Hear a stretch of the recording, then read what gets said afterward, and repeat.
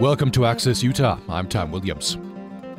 Becca Cudmore, writing for Audubon, says many scientists say it's impossible to study thought and emotion in non-humans. Animals, they say, don't communicate their inner turmoil through spoken word, which is why any attempt to understand their psyche is typically sneered at as anthropomorphism. In other words, transferring your own experiences and emotions onto the animals you study is deemed unscientific. MacArthur Fellow and marine biologist Carl Safina says that scientists who watch wild animals realize the absurdity of not addressing an animal's inner life. And in his new book, Beyond Words, What Animals Think and Feel, he takes us inside the lives and minds of animals, witnessing their profound capacity for perception, thought, and emotion. He takes us to the wilds of Africa to visit some of the last great elephant gatherings, following the wolves of Yellowstone National Park, and plunges into the peaceful society of killer whales living in the waters of the Pacific Northwest. He calls on us to reevaluate our relationship to other species around us. Carl Safina's work has been recognized with MacArthur, Pew, Guggenheim Fellowships. His writing has won the Orion, Lannan, and National Academy's Literary Awards. He has received a Ph.D. from Rutgers, and he's the inaugural holder of the Endowed Chair for Nature and Humanity at Stony Brook University. He's founding president of the not-for-profit organization, the Safina Center. And you may have seen him as host of the 10-part PBS series Saving the Ocean with Carl Safina. Carl Safina, a pleasure to welcome you to Access Utah. Well, thank you so much for having me. It's great to be with you. Appreciate you being with us. So I want to start with this idea of anthropomorphism, and it is, at least in the scientific community, large part of the scientific community has a stigma, right? We shouldn't transfer our feelings and emotions onto animals. You're pushing back, I believe, against that. Well, I'm saying you shouldn't assume that other animals feel the way that you do, but you shouldn't insist that they can't feel the way that you do, because many things about how they live their lives follow the same imperatives that we have for food and mates and safety and protection.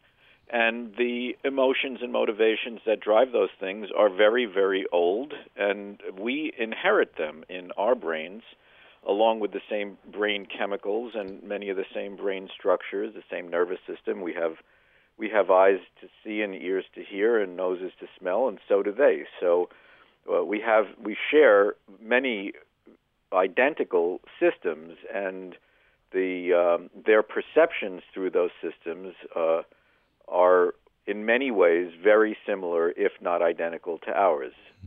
How did this latest book come about? What was the genesis? Well, it was two things, really. One is that I have always been interested just in what do animals do and why do they do it, because I love animals, and I think that they're fantastically beautiful, and they really enrich the world, and I just always loved watching animals, so it was always of great interest to me to see what they do and ask why they're doing it. The other thing is that I've worked for many, many years in conservation, and in conservation we talk about numbers. We say that this species has lost 80% of its range. It's down by 90% in numbers. We only have 4,000 individuals left, and therefore it will go on the endangered species list. But those are just numbers, and they tell us a little bit about what is at stake, but they don't tell us at all about who is at stake and give us any sense of the experience of life of these other creatures and therefore the validity of their lives and their presence here with us. So it was partly just sheer curiosity and going back to my original interest that I had when I was a young person, and partly because of the imperatives to just simply leave these other creatures some room, as we are mostly crowding them out. And it's about reading. I sense, I don't have to sense very much. You have some frustration about the environmental movement. Well, yeah, I mean, I do. Nothing in the book is an attempt to cast aspersions at the efforts of the environmental movement, but I don't think that the idea that we share the planet with other life forms is that whose existence is really important and crucial to them and to us is something that has really won the day. So I think that the environmental movement and the conservation movement have shown limitations in their ability to really catch the hearts and minds of people, and really establish a wider set of values, a more inclusive set of values. And so, how best to get the message out? Then, how better to get the message out? Do you think? Well, I've been in the environmental movement and worked in conservation for decades. So to the extent that it hasn't worked, I share some of those failures myself. And I think that what we need to do, instead of just say that we need to preserve these things, is to show who it is that we're actually trying to preserve, and what life means for other animals. Other animals, in the cases of each of the ones that I mainly focused on in the book there, the elephants, the wolves, and the killer whales. And there are many others. I mean, I just had to pick 3 to focus on. But their lives are important to them. Their families are important to them. When one of them gets killed, it changes the trajectory of life for the survivors in those families. They know who they are. They know who their friends are. They know who their enemies are. They understand who their children are.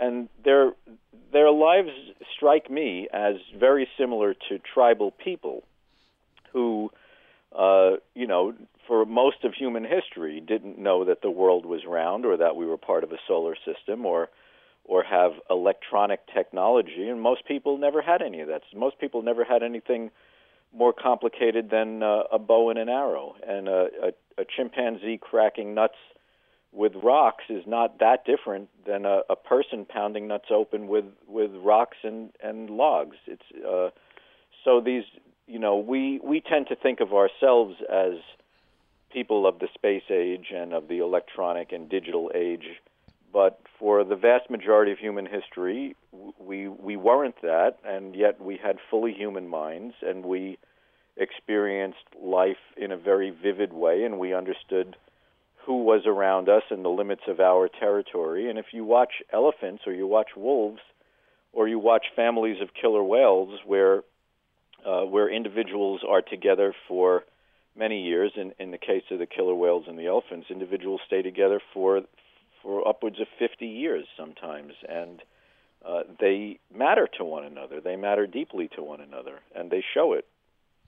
I wonder if we could talk about the elephants. It's fascinating animals. And I wonder if you could start with this idea of, I hadn't known this, elephants, I guess, actually experience post-traumatic stress disorder. And you say not something like it, but actual PTSD. It seems to be actual PTSD. They're certainly traumatized. I think that no one would say that an elephant that has watched the rest of its family get killed and has suddenly lost its mother is not traumatized, because they show all of the kinds of symptoms of it. They are frightened. They're nervous and not trusting. They can sometimes become unpredictable or dangerous. Elephants, in particular, can watch for an opportunity to get revenge if they think that somebody is in a position to cause them harm. And if people haven't harmed them, they tend not to bother people or attack people. It's mostly elephants who have had some sort of traumatic experience of violence of their own families and their own friends that are traumatized in this way. So because their brains are so similar to ours in the emotional centers and the structures and the chemistry of those centers, it's likely that they experience post-traumatic stress disorder that is very similar, if not the same thing. But if one doesn't want to quibble about that, it's very obvious that they are emotionally traumatized. Mm. We do know also that families whose matriarchs are killed, these are the elder females who lead the family, the survivors' rate of longer-term survival drops. There's more mortality, and the reproduction rate drops. So the families of elephants that have been killed, the survivors, in a sense, experience more turmoil and more suffering than did the ones that were actually just killed at the scene, because their lives are frayed, and they don't know what to do. They don't have the knowledge that they were using, that they were relying on to survive. That knowledge was stored in the minds of the elders who understood what to do when there's a terrible drought, where is the last food and water, how to cope with different situations. So they lose all of that, and it shows in their survival rates.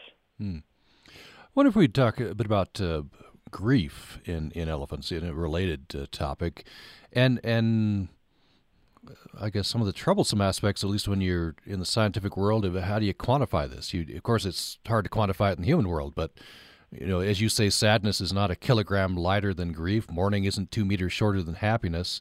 And since animals don't talk, they certainly communicate. They don't talk. How do you get into that?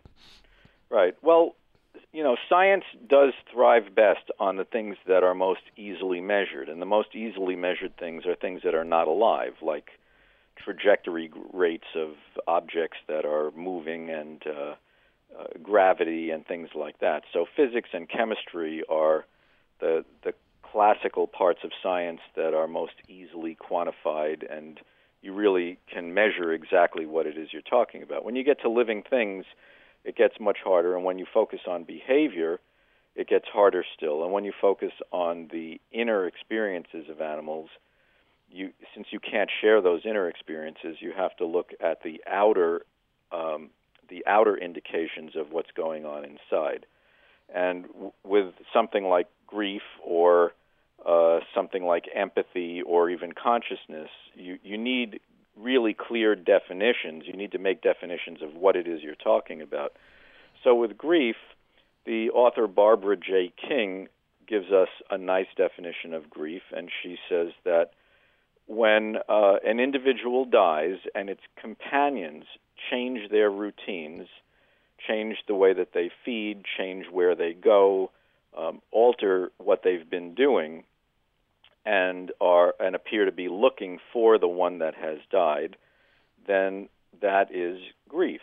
And we do very much the same thing ourselves. If somebody in our family dies, we probably don't go to work for a few days. We go to a different place, a funeral parlor. We attend to them. We may visit them at the cemetery, and have a few silent words with them. And other animals, when they lose mates and family members, can often be seen if you look at them, and it's very hard to do with wild animals, but if you see them, they often do alter their routines. They will be calling and searching for the one that is missing. And in the case of elephants, they hang around and come back and visit the bones. When they visit the bones, they often fondle the parts that they knew best in life, that they recognized as an individual. In other words, the tusks, the teeth, because when elephants greet, they usually put their trunks to one another's faces and in each other's mouths, sort of like a kiss in that way, and they revisit these the most familiar parts of the skeleton of these elephants. They will come back in the future. There are stories also of wolves that have lost a mate and just leave the pack, leave their family, and go walking for a period of a couple of weeks, where they just seem to be aimlessly wandering around, and then they come back as if they've gotten over it and need to get on with life. Even at the level of we had a couple of ducks, and I was really surprised. These two ducks were inseparable, and when one of them suddenly got ill and died, the other one spent several weeks calling and looking all around. It obviously had its mate on her mind, and she obviously was looking for that mate, and obviously missed that mate and missed the company and companionship, which is what we miss and what we grieve about. And eventually she had to get over it. and she kind of did, or at least, that's for all outward purposes. She seemed to get back to things, but it took a couple of weeks. And when we grieve for love and companionship that is lost to us, not only death. Sometimes people who we love decide to walk out of our lives, and we do grieve for them, even though we know that they're alive. We just miss them a lot. That's what really grief is. Mm. No, I've heard the line of thinking that you can't use the word emotion with this. You have to use the word instinct with animals. I don't know if you've heard that, but I've heard that my entire life, but that's extremely inexact, because instinct is just things that you do that you don't have to learn to do. They just come naturally. So, for instance, humans have a language instinct. We acquire language as babies, and we do that very naturally. Some animals have a homing instinct. Many animals have instincts to do things, and then on top of those instincts, they learn skills, and they become better and better at it. A cat has an instinct for hunting. It chases things, but it gets better and better at hunting as it learns what to do. Same thing for any hunting animal or a falcon or anything like that. That's totally different than emotion. So to say it's instinct, not emotion, is apples and oranges. It's not even comparing the same thing. Emotion is things like fear, rage, jealousy, defensiveness, love, and those kinds of things. And those emotions are widely shared, and the animals that have structured social groups where the individuals mean something to each other, they develop very deep social bonds and very deep desires to be near each other, which in humans we call that love, and in animals that's what it is. But fear is very basic and very old, and that is an emotion.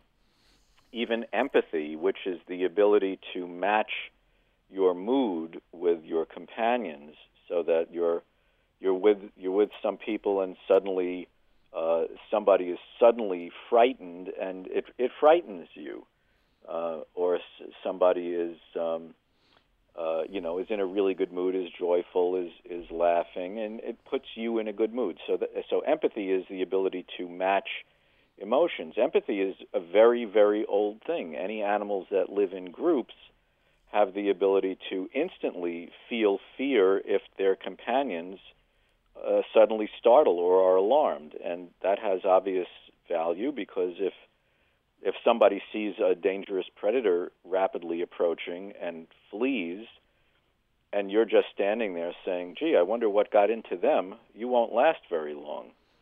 So the probably the most basic kind of emotion that is most widely shared among the most kinds of animals is contagious fear, which is a type of empathy.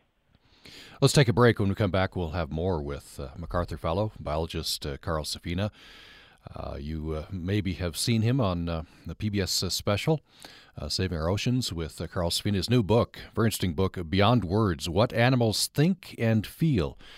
You can join the program here at 1-800-826-1495. If you have a comment or question, toll free 1-800-826-1495, or our email is upraccess@gmail.com, upraccess@gmail.com, and we're on Twitter. Use the hashtag AccessUtah to participate. More following the break. Welcome to Science by the Slice. To address the frightening public health concerns of increasingly frequent drug-resistant pathogens, USU Uinta Basin biology professor Leanna Etchberger and her students are on the hunt for new antibiotics. The students collect soil samples and antibiotic-producing microbes in the vernal area and upload their findings to a central database of samples from around the world. Their efforts contribute to a global effort to combat disease.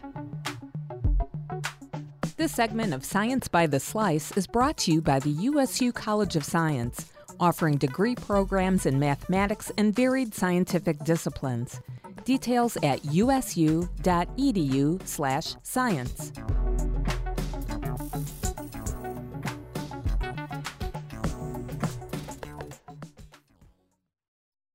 Programming on Utah Public Radio is made possible in part by our members and the Shift Festival, October 7th through 10th in Jackson Hole, Wyoming.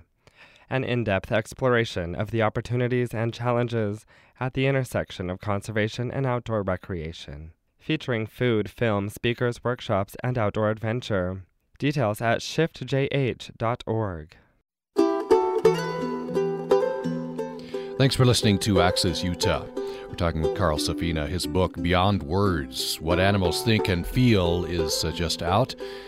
He says he examines how animals truly think and feel, which he says calls into question what really does and what should make us human.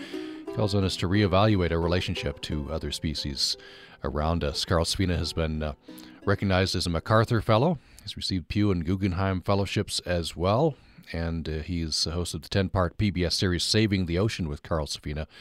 His writing appears in the New York Times, Audubon, Orion, and other periodicals. And his previous books include Song for the Ocean Blue, Eye of the Albatross, Voyage of the Turtle, and View from Lazy Point. You can join this conversation if you would like. We hope that you will. If you have a question or comment, at 1-800-826-1495. Our email is upraccess@gmail.com, and we're on Twitter.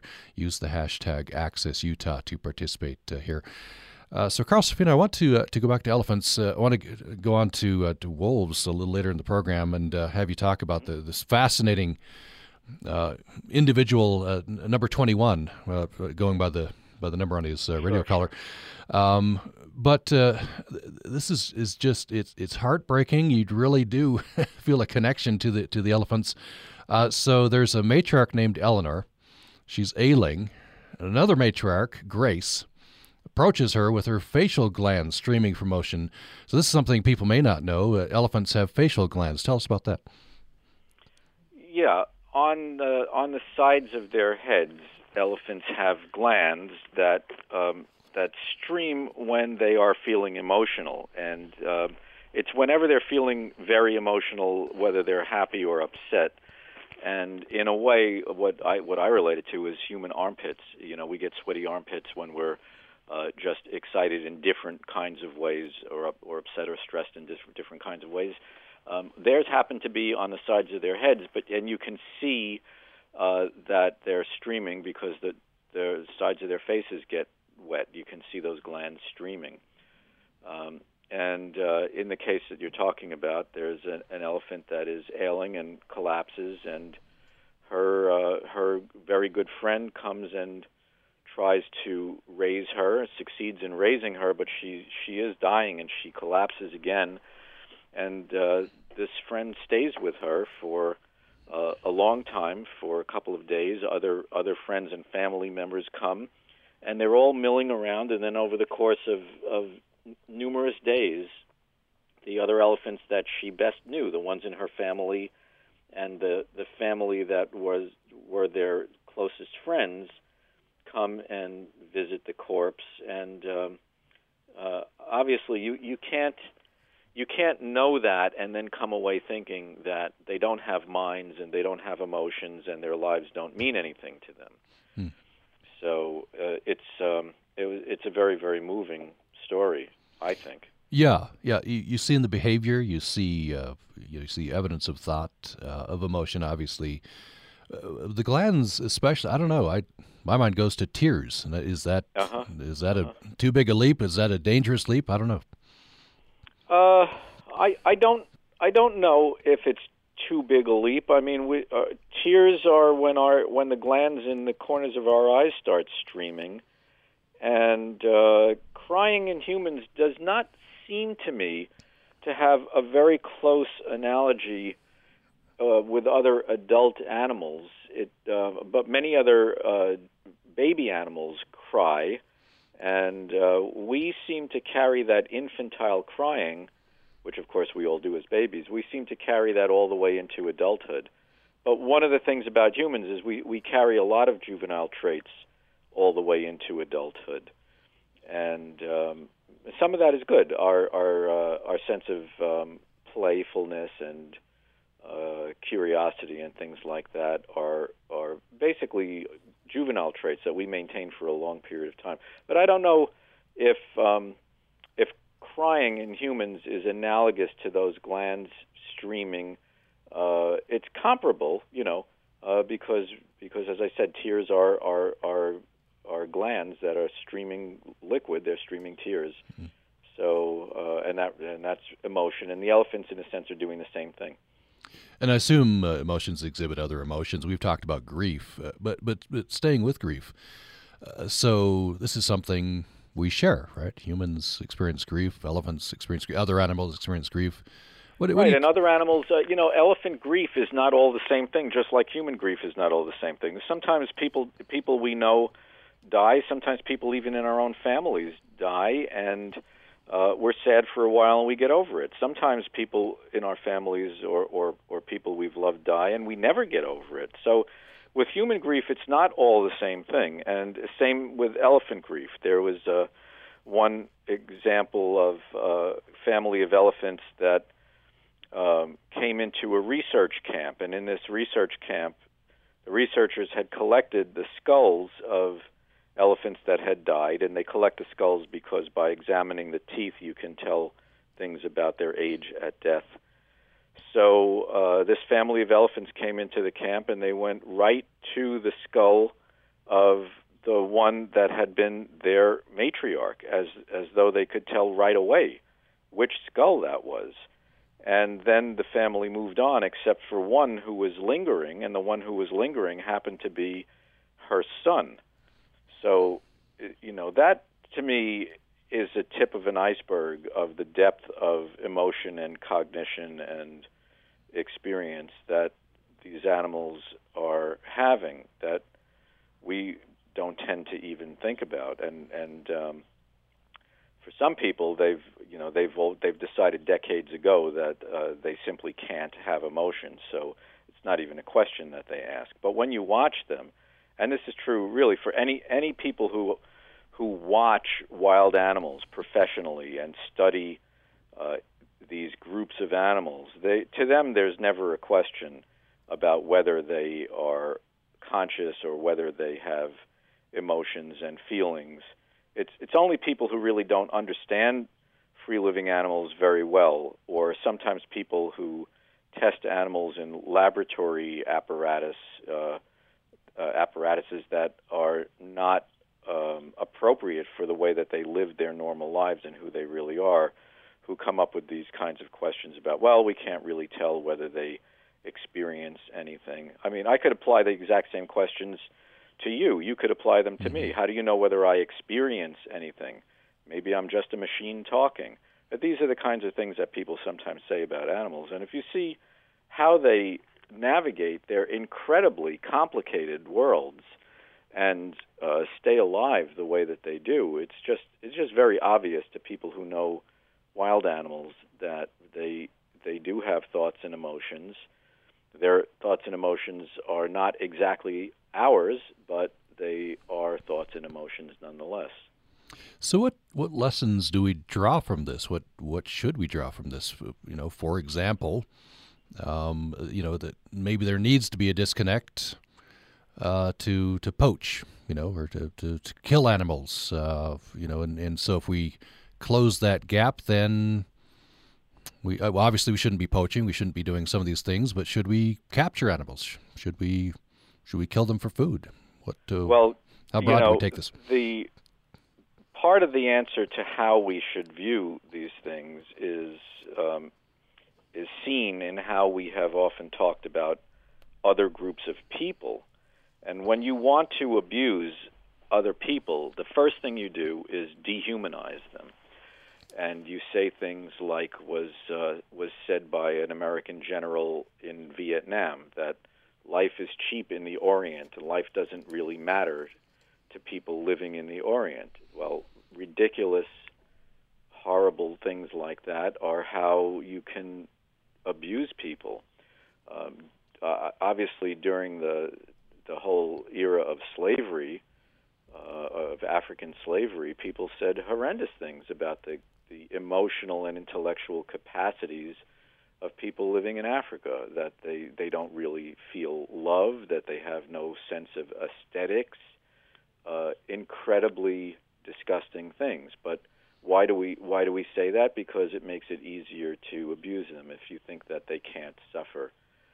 We unfortunately say all the same things about other animals, and it's very obvious that they, in fact, can suffer. So I think one of the reasons that we like the story that they can't think or feel is that it gives us two things that we most like to hear, which is that we are categorically special, that there's nothing else on earth like us and as special as us in every regard. We like that story. And the other story we like is that we don't really have to consider their emotions and whether they are happy or sad or suffering, because they can't. And if we tell ourselves those two stories, then we feel really special, and we feel like it's absolutely okay to do anything we want to other animals. And I think, unfortunately, both of those stories are completely wrong. So let's imagine that the message putting forward in the book, about animal emotions and thoughts, gets disseminated as widely, as your wildest dreams could imagine. What then should follow? What would follow? How would we act differently? Well, I think first of all we would understand that all these other forms of life absolutely belong in the world, and that as a matter of course, always we need to leave them some room. And a follow-on to that is that I think we would appreciate and enjoy them vastly more than most people do. Like, people who are real naturalists and real ecologists, they get a very, very deep sense of connection and joy from their experiences in the natural world that are almost religious without the theology, but that sense of connection and that sense of meaning, being part of something bigger. All of those things are things that we can appreciate in nature as long as we do have some nature and leave it. And I actually think that human dignity depends on there being enough of the natural world left and us taking care of it and being stewards rather than destroyers. The other thing is that we would have to have I think, a very different approach to domestic animals. I think for many people it would mean that they would probably choose not to eat meat. And across the board, I think that what it would mean is that you'd have to make sure that animals were having a happy life being who they are before we very carefully and very humanely killed them. So you would never have factory farming and these concentration camp conditions for cows and pigs and chickens. We have some domestic animals here. We have a few chickens. We have a couple of dogs. And our chickens roam around the yard all the time. They're very, very, they're very comfortable. They peck around and scratch the leaves, and they get to be who they are. And to me, that's a source of pride as well as a great source of enjoyment. We really like watching them. They're very soothing to watch. And I could imagine that you could have a very humane approach to keeping domestic animals and still kill and eat them. It's not something I like to do anymore. I pretty much don't buy meat from animals that have been farmed and killed. I do still go fishing, and I do still eat fish. So I'm not a vegetarian, but I'm very mindful of the kind of experience that an animal gets to have before I eat it. And for the most part, I would rather not be part of that, and for the most part, I'm not. But that's more of an individual thing, and I think, to circle back and answer your question directly, if everybody really fully embraced the kinds of things that are in my book that I have come to believe are really true about the experiences of animals, then we would give the domestic animals much, much better lives than we do, and we would give the wild animals much better consideration and a lot more room. Let's go to an email. This is, emailer says, wonderful conversation. The guest is saying things I've always believed. There is much discussion today about emotions in wild animals, most of whom we must observe from afar. We live every day with dogs and cats. What can the guests say about their emotions? I'm especially interested in the emotions of grief and loneliness cats may feel when their companions pass away. Thank you so much. Yeah, I think that I've been surprised by how many kinds of animals people report grief in. That when an animal has a companion and the companion dies, that they act depressed and they simply don't behave the same for a period of time afterward. The most surprising thing along those lines was somebody told me that they had 2 bearded dragon lizards. And I would not have thought that lizards have social bonds, but this person was claiming that when one of them died, the other one became very inactive for a couple of months and just didn't seem the same. I also talked to a guy who worked at the American Museum of Natural History in New York, and he's one of the world's great experts on reptiles, so he's pretty tuned into reptiles.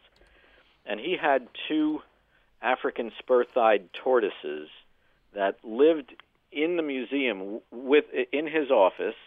His office was sort of half an office and half a zoo, and just a fantastic 18th century kind of a place to visit.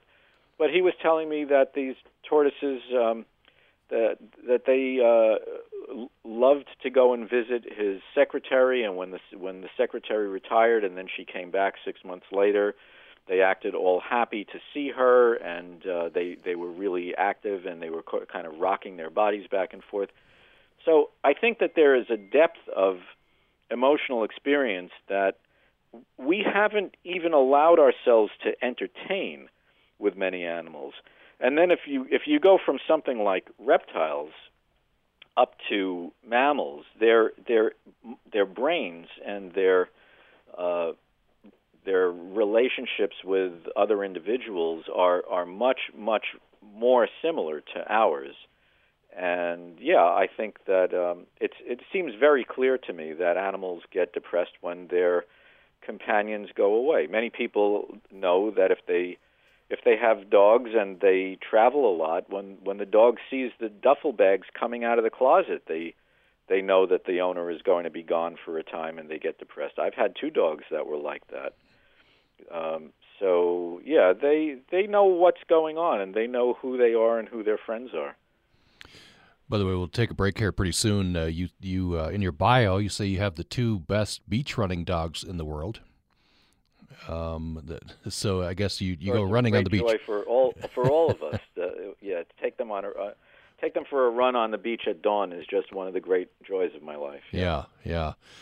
My sister had a dog, a sheepdog, whose favorite thing in the world was to ride in the back of my car with both windows open, and she'd run back and forth and stick her head out the window, and hard not to ascribe some joy to that, an emotion. Well, obviously they're obviously enjoying themselves. Mm-hmm. We have one dog. She'll come over to you and roll over on her back, and she wants you to rub her belly. She obviously knows that it feels good, and she obviously is thinking, I want my belly rubbed, and she comes over and asks for it by rolling on her back. She knows what she's asking for, and she knows that you know what she's asking for, and that you'll oblige, and it'll feel good. Let's take a break. When we come back, we'll talk about some more emotions, jealousy and parrots. We'll talk about this fascinating character, number 21, a wolf in the Yellowstone National Park, and more. The book is Beyond Words, What Animals Think and Feel. The author is Carl Safina. We have him for another 10 minutes. And if you'd like to join the conversation, you can do so by email to upraccess@gmail.com, upraccess@gmail.com. Our toll-free phone number is 1-800-826-1495. And you can join us on Twitter as well. Use the hashtag AccessUtah. More following the break. A Mexican scientist unravels the mystery of why some prairies turned to desert and what was missing. all the way to the horizon. There were prairie dogs and prairie dogs and prairie dogs. And then the next day we saw badger. Badgers are very rare in Mexico. It hit me immediately, the idea that prairie dogs should have some role. Restoring the prairie and the prairie dog. I'm Steve Curwood. That's next time on Living on Earth from PRI. Wednesday morning at 10 on Utah Public Radio.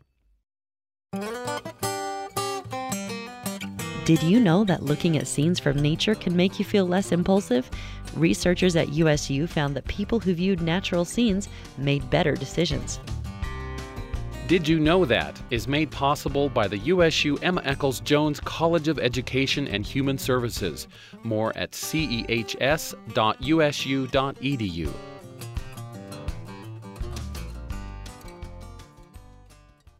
Programming on Utah Public Radio is made possible in part by our members and Utah Festival Opera and Musical Theater in Logan, presenting the International Opera Finals Competition July 29th, featuring opera highlights performed by soloists and orchestra.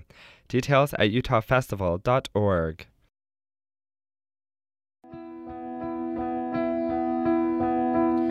Thanks for joining us for Access Utah. We're talking with biologist and MacArthur Fellow Carl Safina. His new book, Beyond Words, What Animals Think and Feel, is just out. You can join the conversation at 1-800-826-1495. Our email is upraccess@gmail.com, and you can join us on Twitter. Let's turn to the wolves. You went out with Rick McIntyre, I believe, Yellowstone National Park area, and of course here in Utah we're very familiar with the controversy, which I think still rages over what should be done with the wolves. Certainly was when the wolves were reintroduced. I'd like you to tell me about this fascinating character, number 21, so called because that's the number on his radio collar. Yeah.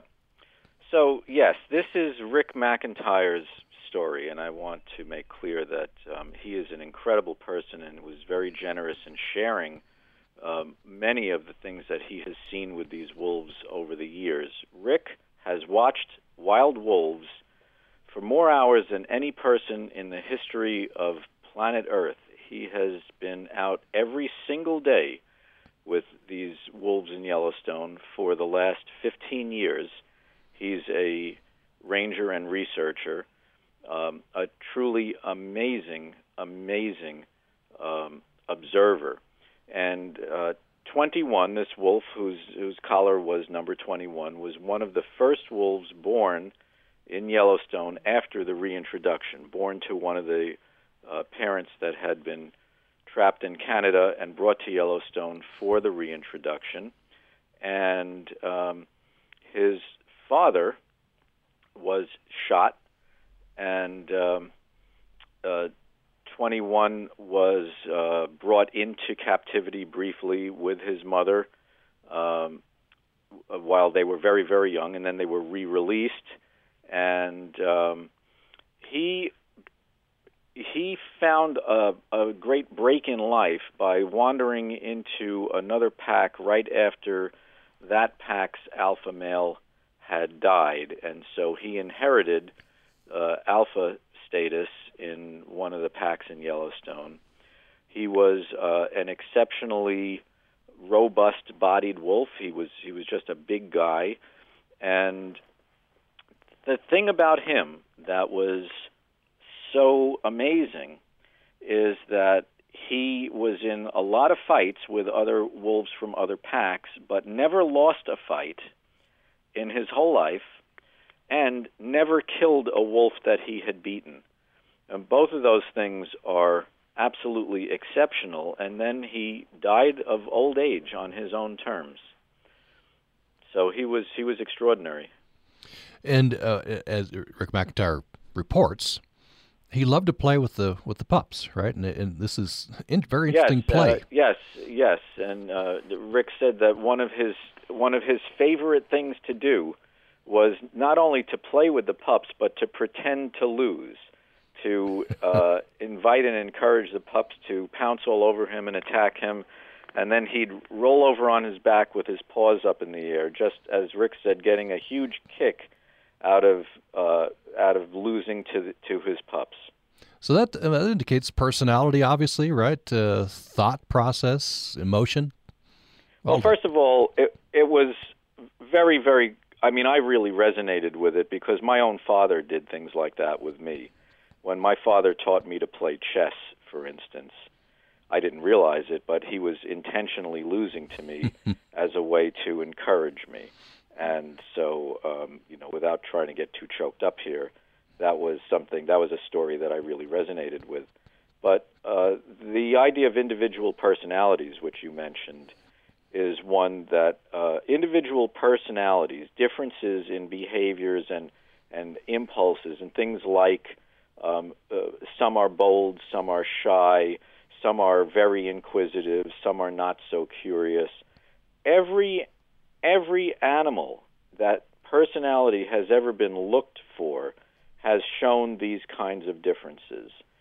Everything from elephants and wolves that we've been talking about down to things like octopuses, which are not even vertebrates, and even farther down into things like insects, like bees and things like that. So personality is a very, very interesting area, and it's way more widespread in the animal kingdom than any of us ever suspected. But among vertebrates, among things like mammals and birds, and as I was mentioning, that friend of mine at the museum with his tortoises, every time people get to know these animals, what they see is individuals are individuals. They have different personalities, and some are more playful, some are bolder, some are shyer, some are more skittish, things like that. Here's another email that's coming. You can email as well. Have a couple minutes to do that. upraccess@gmail.com. This is Ronnie, who says, thank you for this discussion. It seems to me that humans equate being civilized, quote unquote, with distancing ourselves from our fellow creatures, accounting for our unfortunate abuse of all that is not human. We won't solve any of our environmental crises until we recognize that we are as much a part of Gaia as everything else, subject to the same biological and social emotional pressures. Only when we respect the rest of nature as equal will we be able to live in harmony. That's a comment from Ronnie. Mm-hmm. Yeah, I resonate a lot with almost all of that, and I think that it does. The only thing I would, in a sense, say that I might have phrased a little bit differently is the rest of nature as equal. Nature is much, much bigger than us. Nature is why we can be here, and it doesn't really matter so much whether it's equal or not. I wouldn't want anybody to start arguing whether it's equal or not. The point is that without nature, there really isn't anything, and we need to recognize that these other creatures, like us or not, it doesn't matter how like us they are. It matters that they are leading lives out there that are as valid to them as ours are to us, and we should recognize and respect that, because otherwise we're just going to be running the world down and making it a simpler, poorer place.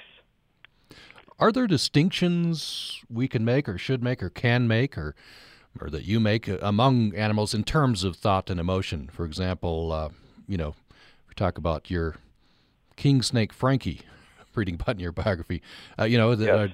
or spiders, or, I don't know. Are there distinctions? Well, everything is distinct. Humans are very special in our way, and elephants are very special in their way, and albatrosses are very special in their way. I think one distinction I don't make is the idea that humans are in a totally separate category from, quote, animals, unquote. Humans are animals. We're a kind of animal. We're a particular kind of animal. We do a lot of very remarkable things that are really good. We also do a lot of very remarkable things that are really horrendous. We are by far the most creative and compassionate of all the animals, and at the same time, we are by far the most destructive and violent of all the animals. So we are quite a package, but all of life is on a continuum. There are no sharp breaks in the categories. Even, you could say, well, aren't plants very different from animals? Well, in some ways they are very different, but in some ways they are very similar. the cells are in many ways very similar. The cellular components, the basic chemistry of life. Plants even make some chemicals that are in human brains, that in higher animals create mood and emotion in the mind. And some plants have some of those chemicals. So no sharp breaks, everything on one big continuum. We just have a couple of minutes left. I wonder if there's anything you'd like to say here at the end, just summing up. I think I kind of just did. Yeah, that's true. That's true. My big message really is all life is one family, and the more we understand that, the better it is for us and everything else. And I think that is a true fact. So the Safina Center, which by the way is safinacenter.org, anything you'd like to plug there? What's going on? Oh, well, our main role, we're at Stony Brook University on Long Island, New York, and our main mission is to try to help people understand and feel a better and closer connection with the rest of the living world through the products that we create. And we focus on writing books and doing films and photography, things, basically things that people can have and share and use that help us understand where we fit in the natural world. The book is Beyond Words, What Animals Think and Feel. The author is Carl Safina, and we appreciate it so much. Thank you. Well, I appreciate it enormously. As an ocean-oriented guy, I don't get into the middle of the country that frequently, so thanks a lot for helping bring me there. Well, we got a big lake out here, Great Salt Lake, so that you'd be welcome to come out and visit. Thank you. Coming up tomorrow, heading up to the state holiday, Pioneer Day, we're going to be talking with historian Richard Francavilla. He has an interesting new book out called The Map Makers of New Zion, a cartographic history of Mormonism. This is from their earliest days on the American frontier through their growth into a worldwide church. These spatially expansive Mormons made maps to help them create idealized communities, migrate to and colonize large parts of the American West, and visualize the stories in their sacred texts. The Map Makers of New Zion, Richard Francavilla, coming up tomorrow. Hope you'll join us. Thanks for listening today. Programming on Utah Public Radio is made possible in part by our members and the Shift Festival, October 7th through 10th in Jackson Hole, Wyoming. An in-depth exploration of the opportunities and challenges at the intersection of conservation and outdoor recreation, featuring food, film, speakers, workshops, and outdoor adventure. Details at shiftjh.org.